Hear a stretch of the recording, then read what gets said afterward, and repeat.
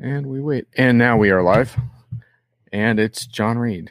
And if I could get your name right, this will be great. I'm joined by Thomas Wiebernight. Did I get it right? Pretty much. Excellent. Well, close enough for an ugly American. Excellent. Yes. Well, we're going to talk about, we're going to deconstruct so many CX buzzwords that CX people aren't even going to be able to complete sentences by the time we're done, which is going to be great. Thomas has crashed my show before, but this time you're an official guest. So I get crashed, yeah. Yeah. So the thing about my show is that if you start commenting a lot, you might actually become a frequent guest. So, think about that before you write something into the chat. Well, I tried for it. Well, actually, too, the funny thing is that I went off on this thing this week because there were a couple of big vendor events where they didn't take any questions. So I was going to say, okay, save your questions to the end of my show from now on. But that's not true, folks. You can crash the party at any time and ruin the show with your snarky remarks and questions. But let's try to keep them sharp and on topic as much as possible. But you are going to get your questions answered. So this actually is a Blogs That Matter edition of my show. And the idea is to draw attention to posts that really changed the conversation or changed how I think. I think too often these days we lose track of posts and we go to these short form sound bites. The problem is that these sound bites have no ability to help us deliver better enterprise projects, which is in theory why we're here. So I think blog posts have a much more direct relevance to that. And so Blogs That Matter, or blogs you should have read, you idiot, or subscribe to this blog right now, something like that. I haven't got a good title yet, but that's the whole point. So we're going to actually talk about a couple of incendiary blog posts that Thomas wrote, including how to not manage your customer journeys, which definitely take a couple sacred cows right out to pasture. Why you don't want a 360-degree view of the customer. Ouch. I see marketing people are going to have a long weekend after that one. But before we get into those, I think it's really important to understand from the guests on this show how they develop their unique perspective on the market. So let's start there, Thomas. How do you develop your unique perspective on the market? Well, by being there for 25 years or so, meanwhile. So been there quite some time. I was part of CRM since before the name was coined. So there was Tom Siebel, I think, by the way. So started with a small Salesforce automation company back there in Germany near a city called Walldorf, which coincidentally hosts one of these big players there. And guess what? They asked us to do their Salesforce automation, and then they swallowed us. So this was where it all started. And they became giants of the CRM space. Whoops. Actually. Yeah, kind of. Yeah. Kind of giants. Yeah.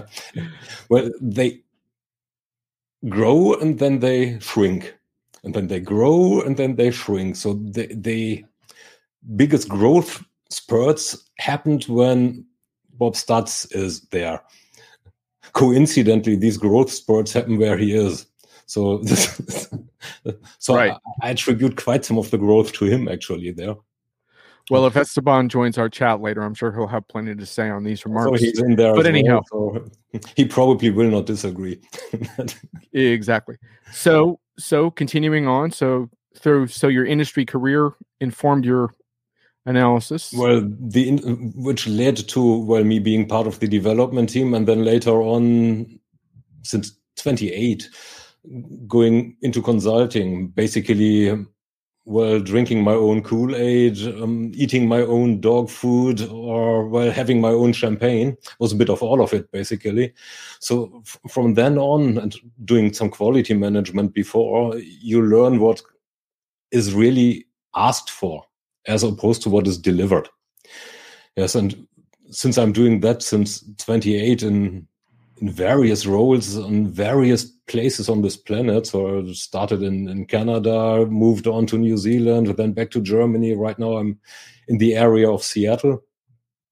You get a lot of perspectives, especially from project failures also, and from, safeguarding, running projects, setting them up anew, building roadmaps, what people want, seeing what people want. So this is something that helps me quite a lot to find where one should go, or to express where I think one should go. And I always need to make this disclaimer. So I'm not the godmaster here, or the godfather. That's someone else. So that helps me building opinions. And at one point in time, I decided to express those opinions a bit more. And then one thing comes to the other. So all of the sudden, not all of the sudden, to growing intensity, you are then asked. Yes, and asked for giving an opinion about what someone else does. Yeah, and then from then on, you are getting far more insight into what other vendors are thinking, what other vendors are delivering. You are getting different argumentations. Then come discussions like the ones we had every now and then, which give different viewpoints, different point of views, new arguments that can be considered differently, and that helps building an opinion that can get expressed. So wouldn't say it was accidentally, but it developed over time. Yeah, we're going to get more into that, I think, because I think you tread a very interesting line where I feel like you have developed a certain level of not quite cynicism, but definitely very critical outlook towards certain kinds of what you might call vendor propaganda in our industry. And yet, as someone who delivers projects still, you have to have a certain optimism that this technology can work. Otherwise, there would be no point. So It seems like you're working to try to strike that proper balance of having a proper BS detector, but also seeing the potential, which is tricky. Potential. So, it's always, I'm a German, right? We are talking about things that don't work. There's a saying in German that says, not being punished is reward enough. Yeah, it's typical Germans. What a great mantra for living, Thomas. That's excellent. So basically, I will say that probably serves you well during the pandemic, but yeah, well, I hid in my hidey hole here. No, in general, so the mission that Ralph, Marshall, and I have as CRM evangelists, how we dub ourselves, is to actually bring vendors and their customers a bit more into an orbit. Because what we see often is that it's like that they are talking about each other, they're even talking about the same thing, but they are, passing each other. So they are not necessarily getting into a really fruitful conversation. Is rewarding brilliant, or that is Josh? Yeah. Josh Greenbaum really likes you not being punished is reward enough. Josh really likes that. I think that was the uplifting message that Josh needed in his quest to improve enterprise projects.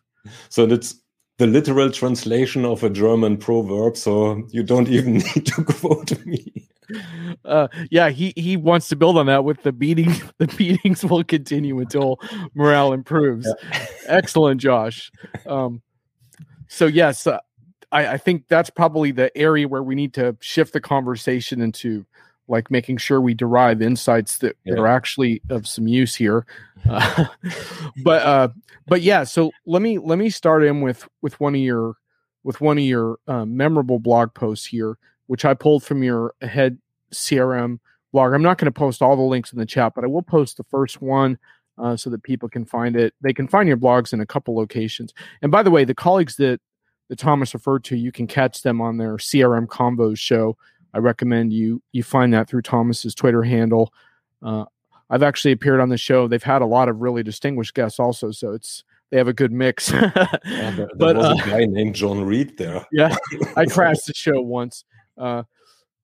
So let's talk about why you don't want a 360-degree view of the customer. And before we get into this post, I do want to point out that if audience is assuming that this is like meant as an anti-Salesforce gut punch by Thomas, we've already cleared up off the air what I suspected, which was he wanted to go after sort of some general misconceptions around this overhyped term that a number of vendors have used in various ways. So I just wanted to make that clear up front because I think this conversation is too important to limit it to attacking one vendor's personal propaganda. It's a broader mythology, in my opinion, that a good chunk of the CRM industry has embraced. So why you don't want a 360-degree view of the customer. And I want to just read briefly from your post that everyone says you want this type of view, and you define it from TechTarget. 360-degree view of the customer is the idea, sometimes considered unattainable, that companies can get a complete view of customers by aggregating data from the various touch points a customer may use to contact the company to purchase products and receive service and support. I would add to that definition from TechTarget that a lot of times I think there's a real-time implication behind the 360-degree view. Not that you would really want anyone to be observing you 360 degrees all the time, but I think the real-time view is part of what's implied. And then your next line, Thomas, you say, and you are fully sold to this famed concept and term. Now, I might have to object a little bit to that. I don't think I'm fully sold yet. So I'm pushing back a little bit. But let me just read the next part here. It said, in this case, I'm sorry for spoiling your day. So, and I'm sure you did ruin some days for certain marketing people out there. You in all likelihood do not have this 360 view. And here you go, Thomas. You say you do not need it. And here's the kicker. You do not want it. So explain some of the views that inspired this post. Oh, well, we all know Esteban, so it's getting really nice now. No, Esteban, I think Esteban's going to have a few things to say today. He starts out with Customer 360 after 30 years. Promises never made it to the altar. Why stay engaged to the concept? Yeah. Well, Esteban, the reason is because marketers think it can sell some software. So that's why they're engaged to it at the moment. Anyway, Thomas, back to what inspired the post. Yeah. The real peeve I have with it is me being educated as a scientist. Yeah. So what you have is maybe a complete and consistent set of data and information about your customer. So now I'm also a sailor. So looking at things. So I compare the customer and customer data as a kind of a North Star. So now I am somewhere relative to this North Star, and I fail to understand how I will ever be able to look at the same thing from 360 degrees at the same time, which is my original peeve. So the admittedly slightly clickbaity title comes from that angle. Yeah. So you can't look at one thing at the same time from every angle, nor do you want to. What you have is a situation, a context. Customer has a context where customer wants something, you want something, and this can be solved only if you use this context. Means an angle, an excerpt of this furball of customer data that you have that you interpret and bring into this context and then use. So this is the abbreviated part. That's why you don't want to have 360 or a complete view at the same time and use this complete view as at the same time. You always want to use a limited, a subset of this view that relates to the current context. That's what spurred it, and what's basically also the message of the post. Yeah, the context piece is very interesting, right? Because a customer's context shifts quickly.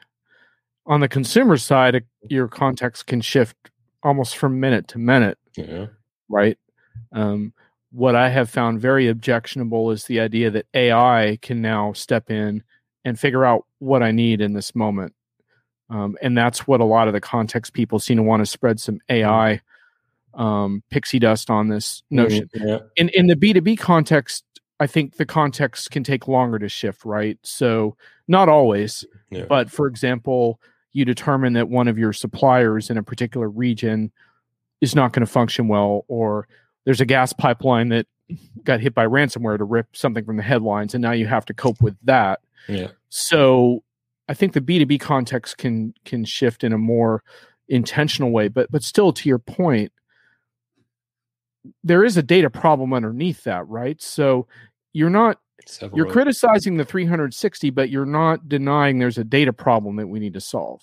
Oh, there is a data. You just want to. Is it that you want to kind of narrow that data problem a little bit? Is that what your goal is? Is to no, yes and no. So from one point of view, so I want to go away from. I would like to go away from this hyperbole that is in there. Yeah, because that naming is just BS. So it's not helpful.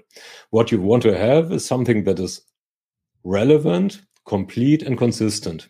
So this brings us to the data problem. We don't have anything that is relevant, complete, and consistent. So we never will have it really complete. That we don't have it in a relevant or a consistent way caused the need for another buzzword. So you might want to pull your alarm right now.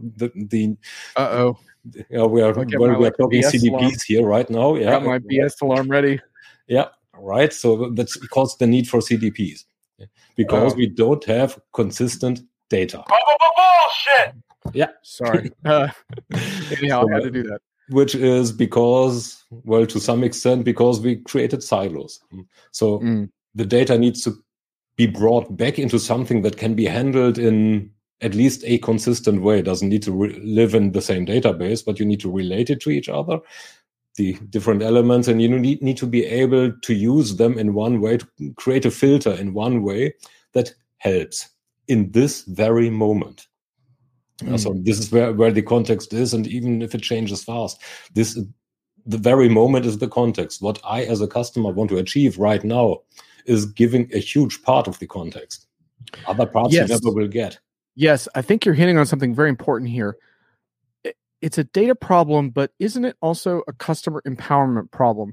And I'm not going to skip ahead to your next post just yet, but we will get into it in a little bit on how to not manage your customer journeys. But my objection to context is thinking that AI will solve it. What I like is thinking about how can you empower the customer in the context they find themselves in to do what they need to do. To me, that is a design problem, right? Because if you can create a situation where if a customer has an issue, they can escalate it to their satisfaction in the form that they need, then haven't you solved a lot of your 360 problems? No, yes and no. So, I mean, what do you need this consistent set of data for? Which is engagement. So you don't collect it just for collecting purposes, right?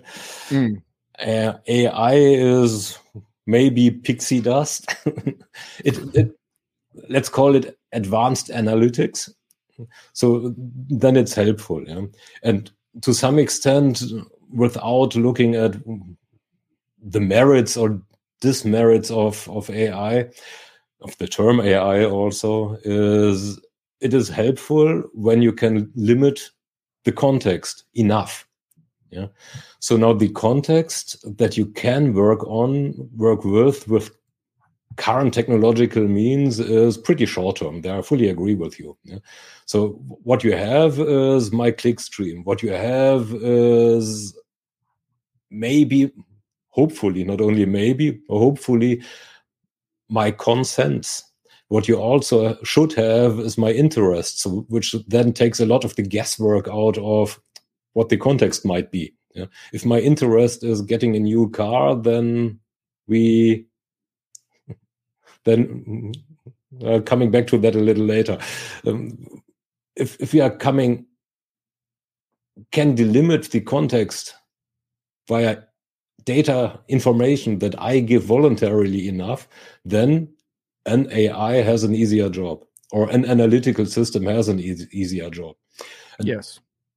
They will need to have an easier job because we don't have strong AI yet. Simple as, yeah, and which probably will take another, well, your guess is as good as mine, but some years. Yeah. So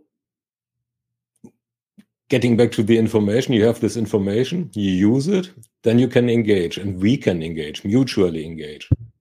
Which brings me to managing the journey, right? Where you can't take these ideas separately because you need the data to engage. Yeah. And without engagement, there's no experience. So the whole experience communication will fail.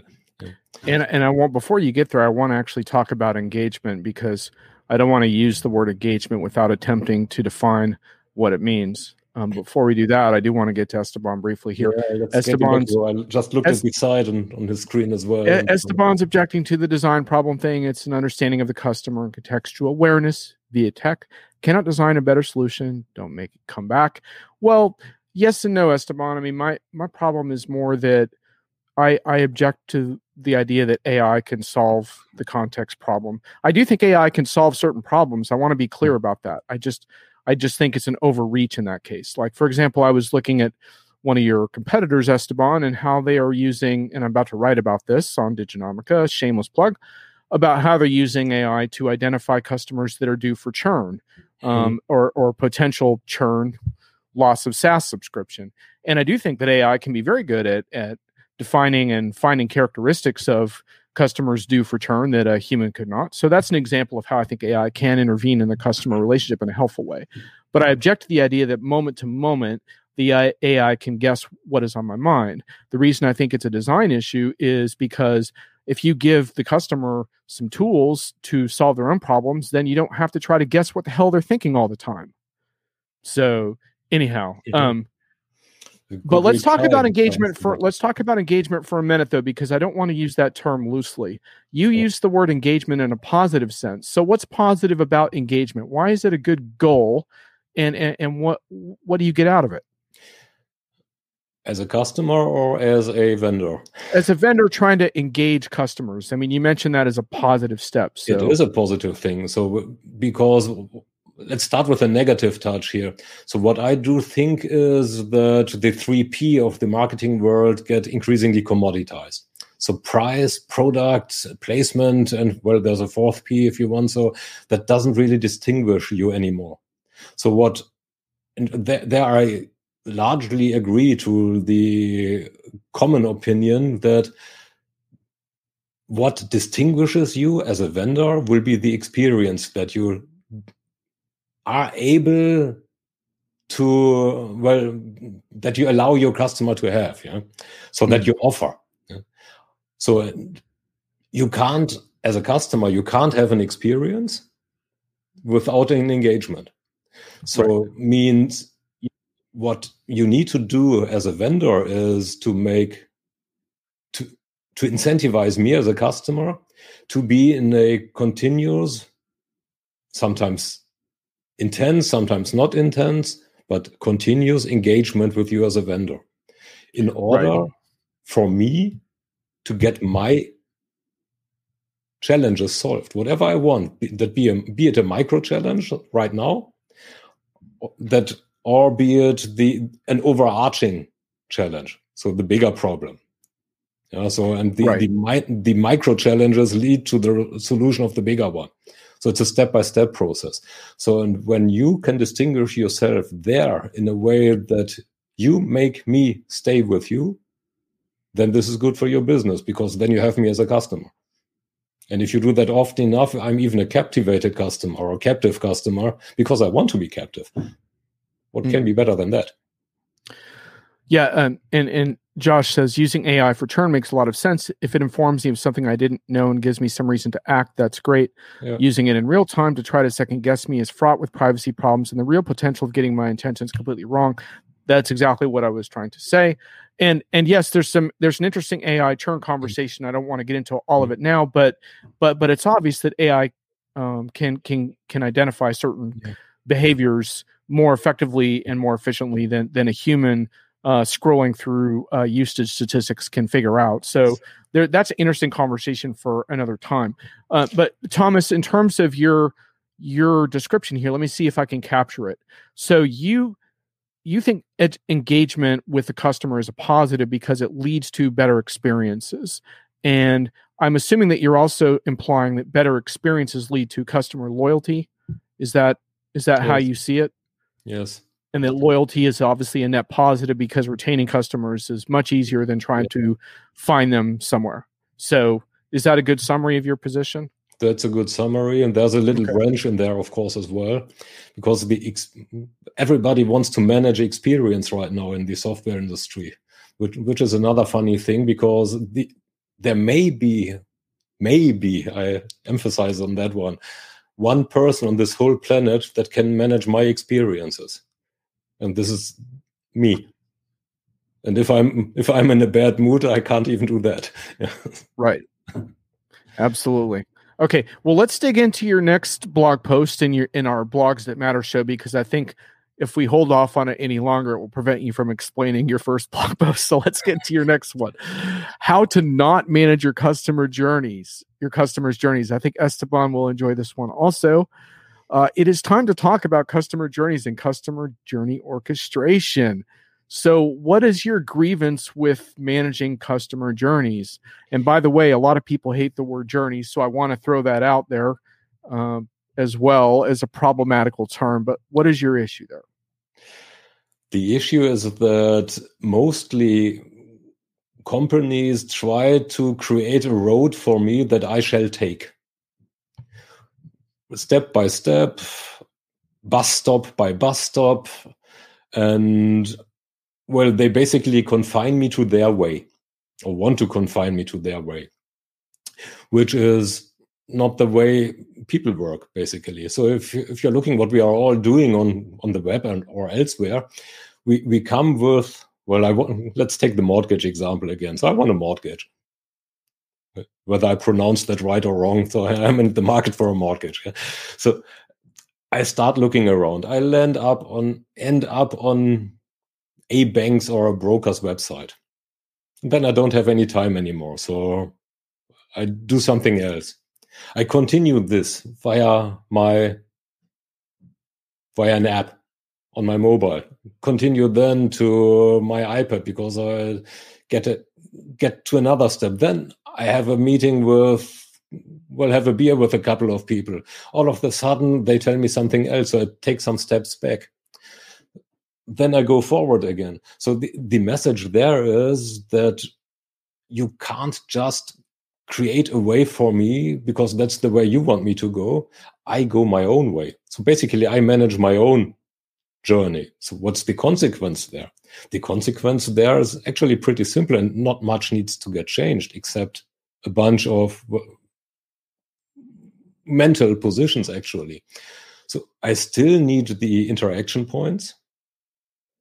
But what I do not need is to have them connected to each other forcefully. So what I need is a way to get from one interaction point to another one in a meaningful way. And this meaningful way is determined by data again and by information again, because you need to be able to identify me. With that, if you can do that, you know what I did before so that you can suggest maybe another position, but you can provide me with the answer to the issue that is right at hand right now. And there we are back to the post before. For that, you better have good information and maybe even a good AI that allows to offer real-time interaction management, which is exactly what is happening there if I'm on the web. I don't want to wait 5 minutes till the right answer comes up. I want to have it right now when I click on the next link, when I follow the next link, and I want to continue from there. You do that as what? Esteban says you don't need that. You do that as a customer. My role as the org vendor is to allow you to do that. Right. Allow me to do that, right. You as a vendor, as an organization, you provide me with a menu of touch points, to use the industry term, that Esteban just corrected himself and said enable, not allow. That's for the podcast audiences listening to this later. I think that's a valuable correction. Right. I mean, to be honest with you, I could do without Journey at all. I think, when was the last time you heard anybody outside of a enterprise software marketing departments say, how was your day? Oh, I went on an interesting consumer journey this morning. Let me tell you about that. No one talks like, nobody talks like that. Quit talking like that. Yeah. No one talks like that. But I do like your analogy to some extent, because, if you're thinking, well, let's say Los Angeles is someone who's not a customer, and New York is someone who's loaded up on all kinds of your stuff and is probably going to subscribe to more. Yeah. Well, there's all kinds of ways to get from LA to New York, right? True. And so my job is to kind of make sure that wherever you land, that pit stop is giving you what you need in that moment in time, right? Yeah. So I can probably make some guesses on the map a little bit as to where the frequent stops are. That may be where AI comes in a little bit, perhaps.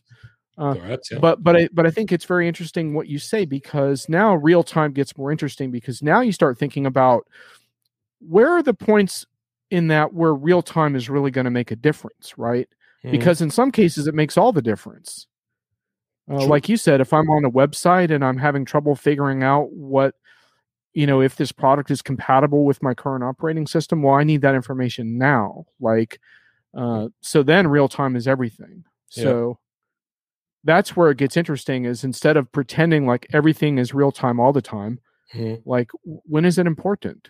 So I like your framework here. What kind of reaction did you get? Were people bummed out that you threw out the customer journey management model, or?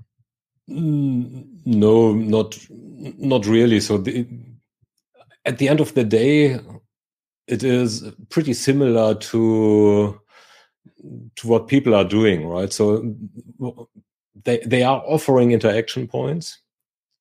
They are thinking more, well, the ones who prescribe a journey. So I don't have much of a problem with that way, because you used the example as well, going to New York, from Seattle to New York is a journey, right? From starting, coming with a challenge to having it solved can be compared to a journey as well. Okay. So the main difference. So we're going to let you use the word journey for the rest of this conversation then. Okay. Fair enough. Fair enough. Don't hit the red button too often. Go ahead. I will not hit the red button. You have a pass. The main difference is the thinking is not inside out, but outside in. Yeah, coming to think from a customer. What you have in general all the time is you have those interaction points. You have them. Where thinking needs to change for them, which is not too much of a stretch, is that you just don't map it out for me in a way that you do the Google Maps thing, enter point A, enter point B, and then you're getting the best way. But get it more into developing the whole map for me, or offering me the whole map with possible routes that I then can take at my choosing. That's basically it. So, and that is an analogy that most people understand and subscribe to pretty soon, actually. I mean, after all, there are one or two vendors in the journey orchestration world that propagate this point of view as well. So the good news is I'm not alone with that thinking. Josh says, journeys are a good analytical framework for understanding how people interact with systems. Yes. The trick is to understand what the ideal is supposed to look like and recognize most real-world journeys will deviate from the ideal. Then the job is to work with customers on whatever version of the journey they prefer. Esteban comes at it from a different angle and says, what I don't understand is, why is this an issue if we all agree on the poor value of journeys? All right. Can you reconcile that, Thomas? Well, if you're putting back Josh's text, his statement, so basically he says pretty much the same. So when you are looking at journey mapping, at the process of journey mapping, what we do is we create something that is, well, either an average or, well, the most used one, or whatever it is. So we create one. So what we actually want to do, as we have bunches of customers, hopefully, what we want to do is identify the ways that they are using in order to possibly support them, doing it their way. And there we are back to doing it the customer way, right? Supporting the customer. So the concept as such is, in my eyes, it's not wrong. Implementation of consulting offerings there to map the customer journey are likely a bit short. So you can't work with few customers in order to identify the way, because there is not the way. What you need is a hell of a lot of analytics to identify how people that enter with a particular challenge come to a solution. And then identify where the pain points are in order to make it easier for these customers to get there. And all of a sudden we have proper engagement and I don't say million. I don't want you puking, Esteban. Esteban says, if you say million journeys of one, I will puke. Well, I'm definitely not going to say it because I'm on record as objecting to the journeys term entirely. But Thomas, I guess that's one for you. Be careful. Yeah. Want to keep the show clean at this point. We don't want that. We don't want any mess. Thomas, can I ask you a related point, which is often these kinds of discussions also revolve around development of personas. Mm-hmm. So in the B2B world, for example, when you're breaking down a decision to purchase, you look at various types of personas and how they influence the purchase cycle. And then you figure out, how are we engaging with these personas? In theory, each of those personas would have a quote unquote journey. So do you buy into that? Well, a persona at the end of the day is an aggregation again. So they are helpful, but not the full way, right? Mm-hmm. As long as you, as a vendor, have the goal of offering a very limited number of pathways that lead from A to B, then personas are highly interesting. If you start to get the other way around, so what can I do in order to help you who goes through it to help you, then personas become less interesting. And at the risk now of causing a mess on someone's floor, what you need to do is analyze the pathways that many people do, analyze where and how they get to a resolution, analyze the ones that went off the wrong, took the wrong exit to continue on the pathway example, how to help them not taking the, in my eyes, wrong exit, but stay on a path that helps not only them but me in the same instance as well. So that is analytics, and from then on we can start weeding out where the problems are, and from then on we can also, in the best idea of Paul's definition, so they're offered by the company, chosen by the customer. Then we can offer to different customer segments. Then we are doing segmentation here, differently incentivized pathways that they can choose from. Simple as. But the difference is not creating a way; it's creating a map and a network of roads. That's the difference in thinking, and that will help us there. And all of a sudden, then we don't really need the personas that urgently anymore. Mm-hmm. And I don't say it's a wrong thing. It's just sometimes a little misleading. Who says that persona A is more important than persona B? Right. Okay. And in your view, is this notion of an integrated data platform that breaks down the main enterprise silos and provides analytics across applications and such, do you think, let's say that's a multi-year goal, do you think it's still a goal that companies should pursue with quick wins along the way that are more realistic? Or do you think companies should just give up on ever really having a unified data platform? No, they should, by all means, they should strive for it. So it will stay a lofty goal, and they, in all likelihood, will never Well, they will never achieve the objective as it is painted now, because it's a moving target. So, but based on what their objectives are, they have priorities, and if they want to be successful, they need to engage properly with me and need to offer me a proper way to engage with them. So means they need, and now we are getting back to the customer data, they need a consistent set of information about me. With that, a consistent set of data about me. They're in all likelihood data that I voluntarily gave them. So they're, well, let's name a vendor here.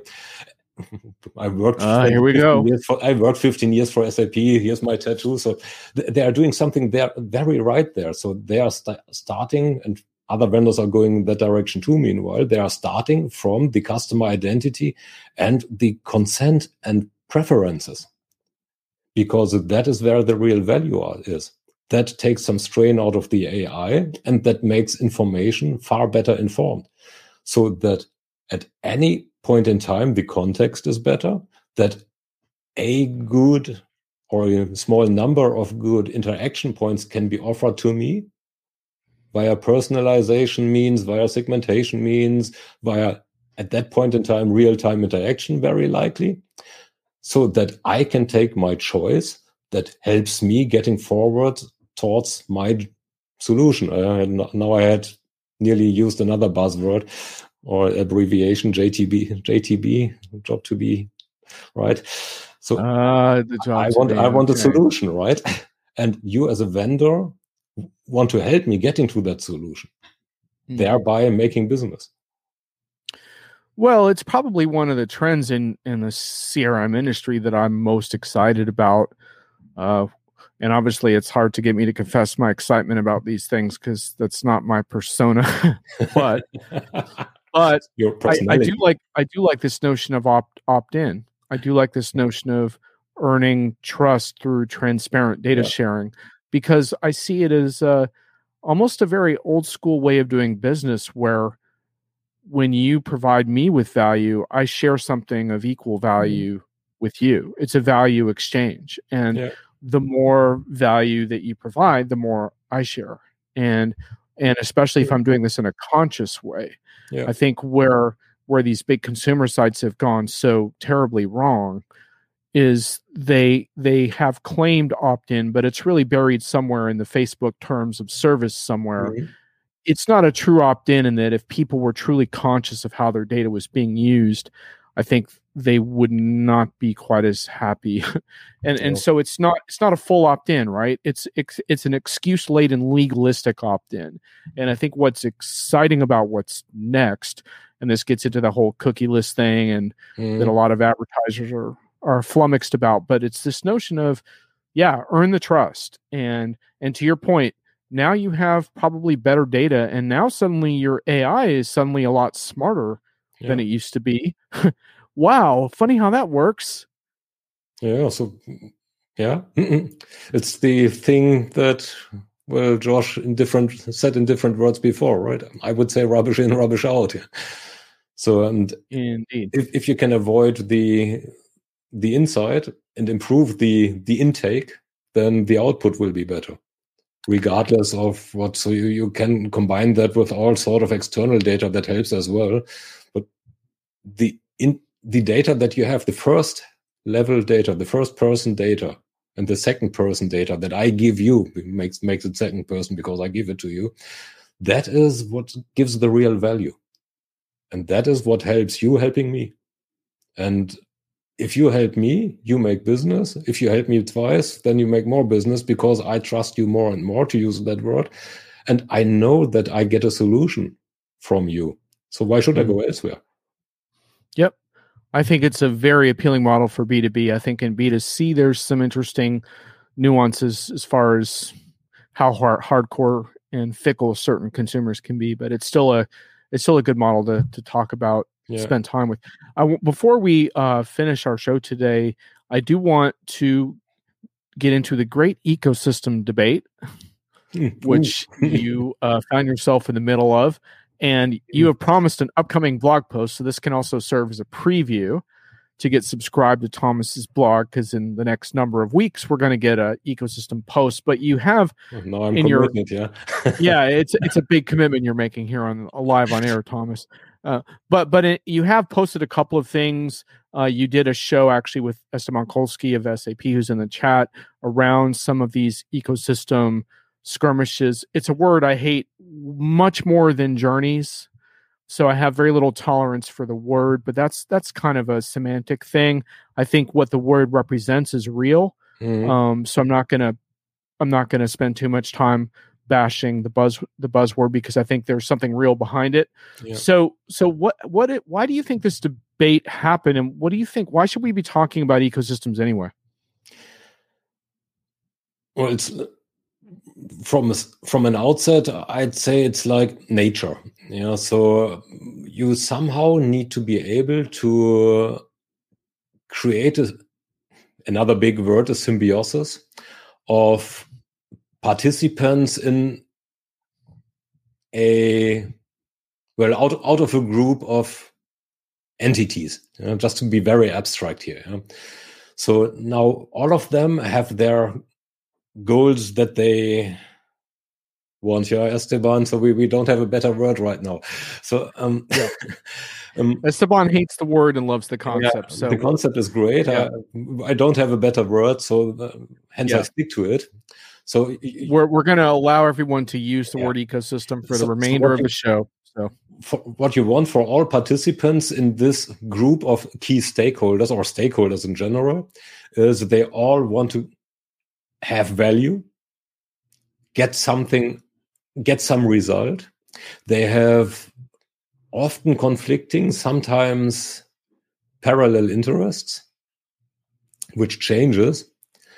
And nature shows us this works best if it's not in a purely competitive environment where both of us, or both parties, 3 parties involved, pull their guns and shoot at each other. This creates a triple loss, or at least a double loss. Yeah. So if you're looking at the gunfight at OK Corral, there's not many people standing over after. So all parties want to gain value out of it. This happens only if they do that in a sort of, another buzzword, cooperative environment. So sometimes they compete, sometimes they cooperate. And then now the real fun starts, is they need to want to stay in this group of participants. Means whether this word is liked or not, or appropriate there or not, there needs to be a concept of fairness somewhere, which is a purely individual concept. So your concept of what is fair is different from mine. But both of us need to be in an environment where we want to stay in, where we think that the investment that we take there pays off for us. Right. So just a couple of very quick things. Do you think of ecosystems in this context as primarily revolving around a particular vendor that's at the center of an ecosystem? Is that how you think of it? That's part of the problem. As most of them are set up right now, is they are to the benefit of the hub. The hub is usually a big vendor. Right. So in there you can go through whatever industry. So one vendor sets. I think I saw a wildlife show about this. There was a big whale, and it was just eating all these smaller fish at its discretion. Yeah. And then other fish came and ate those fish. Is that kind of like what we're talking about here? Yeah, kind of. Whereas look at a shark and pilot fish. The pilot fish definitely has some value for the shark. Definitely. So they're not eating them. Yeah. And yeah. So, but that's a problem, right? Because that type of ecosystem is sort of being defined by a large whale, right? Not necessarily interest of the customers, which start to feel like potential sort of casualties in this natural environment. Yes, the customers are the first casualty if it's built like that. Smaller partners are probably the second casualty, because they Well, then the ecosystem itself suffers, right? Because if the smaller parties feel like they are betrayed, then they pull out again. And then the ecosystem itself is hurt, means the customer gets hurt, means the holder of the ecosystem gets hurt again. Is this different than community, the way we use it in an enterprise context? What is a community? A community is a group of like-minded people. Alan, you came at an awkward moment. I was just you missed lunch. I was just undermining vendor ecosystems by using the analogy of whales and sharks and the customers as little minnows or what have you. But it's actually a debate that flared up on LinkedIn that I do think has some important relevance to customers. So we are going to try to, before we wrap the show, succeed in defining why this debate matters. So we're still working on that, Alan. So you hopefully will get a resolution to that before we wrap up. Anyway, so you see ecosystems and communities as different. What is the difference? Well, communities in general, I'd say, are far more informal. I think they're a subset of, I think one is a subset of each other. Yeah. So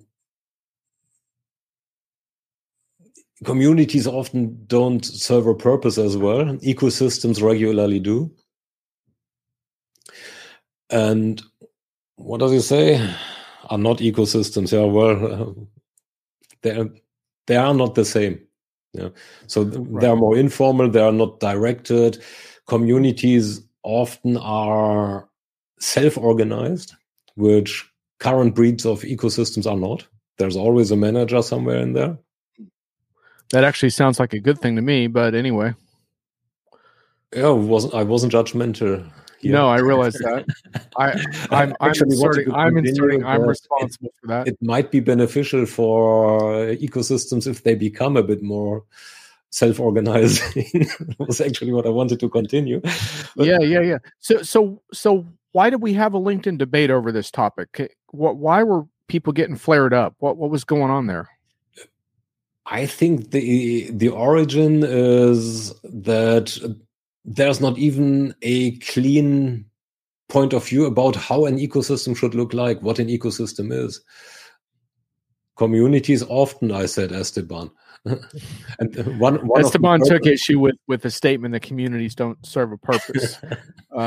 We'll set that to the side for a moment because I really need to understand why we had a debate about ecosystems on LinkedIn, because it would take a lot of work to get me to feel passionate about the concept. So I need to understand why people are getting upset about this concept. Is it because the potential is unrealized at this time, or we don't agree on what it is, or? Well, the discussion that you now refer to started with a statement that it's all about the customer, which caused caused a violent discussion, or violent not in terms of physically violent, but a very intense discussion. Yeah. So, which leads me to the conclusion that right now we don't even have a good idea of how a community is that as well, but an ecosystem should be set up where the value lies. We talked about trust, we talked about faith, we talked about value in there, and one said it's important, other people say don't care, right? And not important at all. So this to me means is that as an industry, we haven't really understood yet how to set up an ecosystem at a bigger scale in a way that goes towards an ideal. So we don't have a real definition yet that helps all involved parties getting a maximum of value for them without causing too much damage somewhere else. This is where I would put the fairness thought in there. Yeah. Esteban says we're having a debate because, as is often the case, most people use the term without knowing what it means and then take their personal definitions to heart. I think that makes sense. It up. It's far more elegant than what I just said. And they wanted to make them about customer focus or customer centricity. Ridiculous, as not a single part of an ecosystem constitutes its purpose. That's fair enough. I mean, look. I mean, I think I'm going to need some persuasion before I'm willing to have like a show dedicated to ecosystems, for example. But I will say that community, as I understand it, does matter to me quite a bit, and I believe it's an underrated criteria in how prospects evaluate vendors per se. Whether you want to say that it's a combination of communities and ecosystems is fine by me. I'm not going to object if it's some combination of the two, but I do think it's very important from a competitive advantage position. And I've seen vendors frankly squander what I think was their advantage in a community and ecosystem sense. Yeah. And I think the morale of a community and ecosystem is extremely palpable. When we return to actual events, we will see more signs of this again.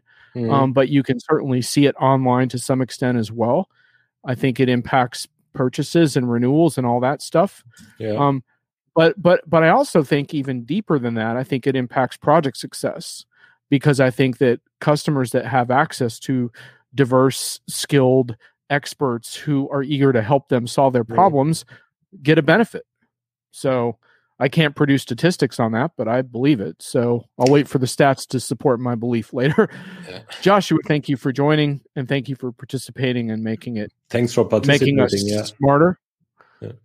So, I mean, communities are a necessity, as evidenced by how they are used and implemented by basically all bigger vendors. Yeah.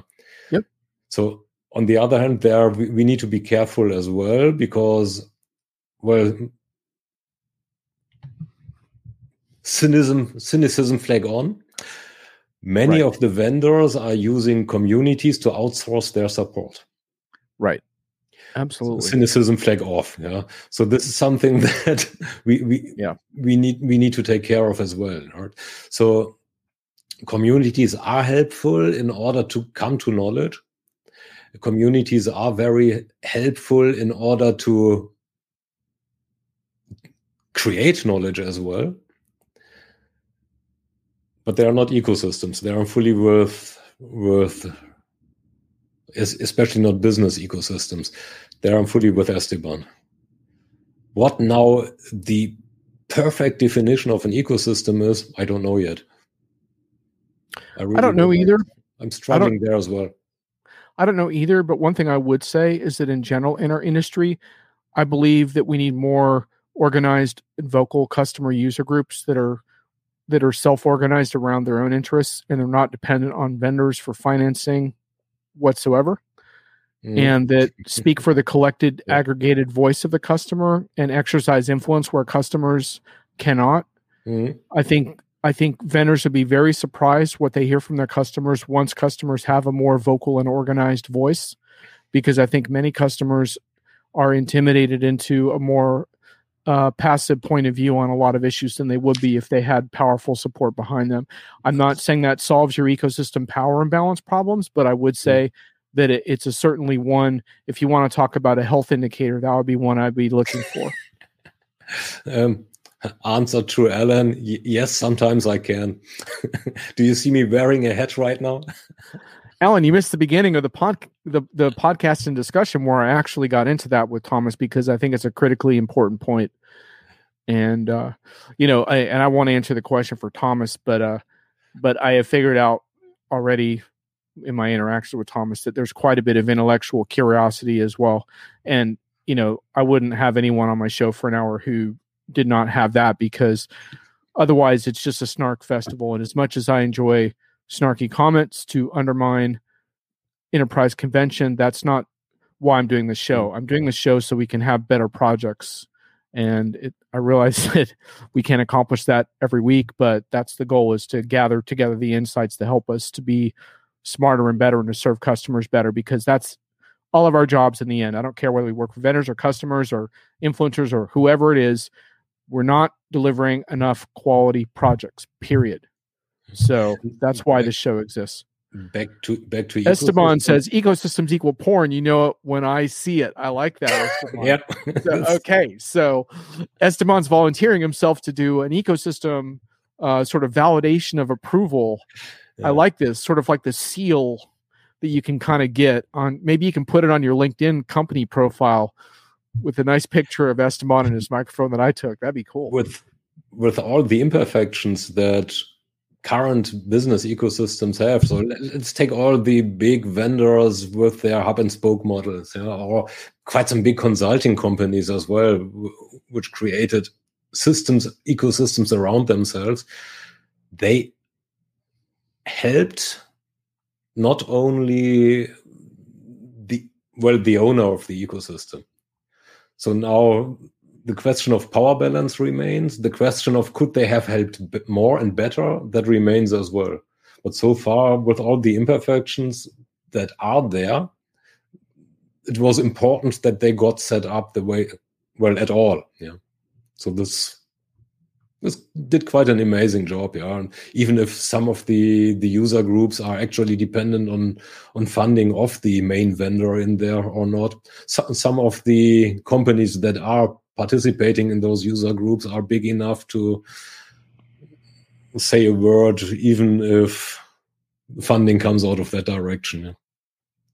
I mean, there are industry companies starting with an S as well that have a say. Right. Yeah. And look, I mean, I think the thing that my big objection to the word is I see a lot of people using it who seem to imply when they use it that it's a term that validates the health of their community. Mm. It's like, oh, our ecosystem these days. And it's like, well, if you're like most vendors, your ecosystem probably needs a lot of work. Mm. So, the interesting thing about ecosystems in the natural world is that they tend to be, without human interference, they tend to be pretty self-sustaining. I don't know if that's true of our vendor ecosystems. I think they're actually imperfect works in progress at best. Esteban, thanks for showing up. Good luck with your air compressor. Absolutely. Thanks for your comments. Yeah. And Thomas, I think we've sort of reached the point of extracting about as much insight as we possibly can without having ergonomic problems start to set in for both of us. So we're going to call it in a sec here. Do you have any final comments on today's discussion? Except that it was fun. Cool. In general, so I love this format.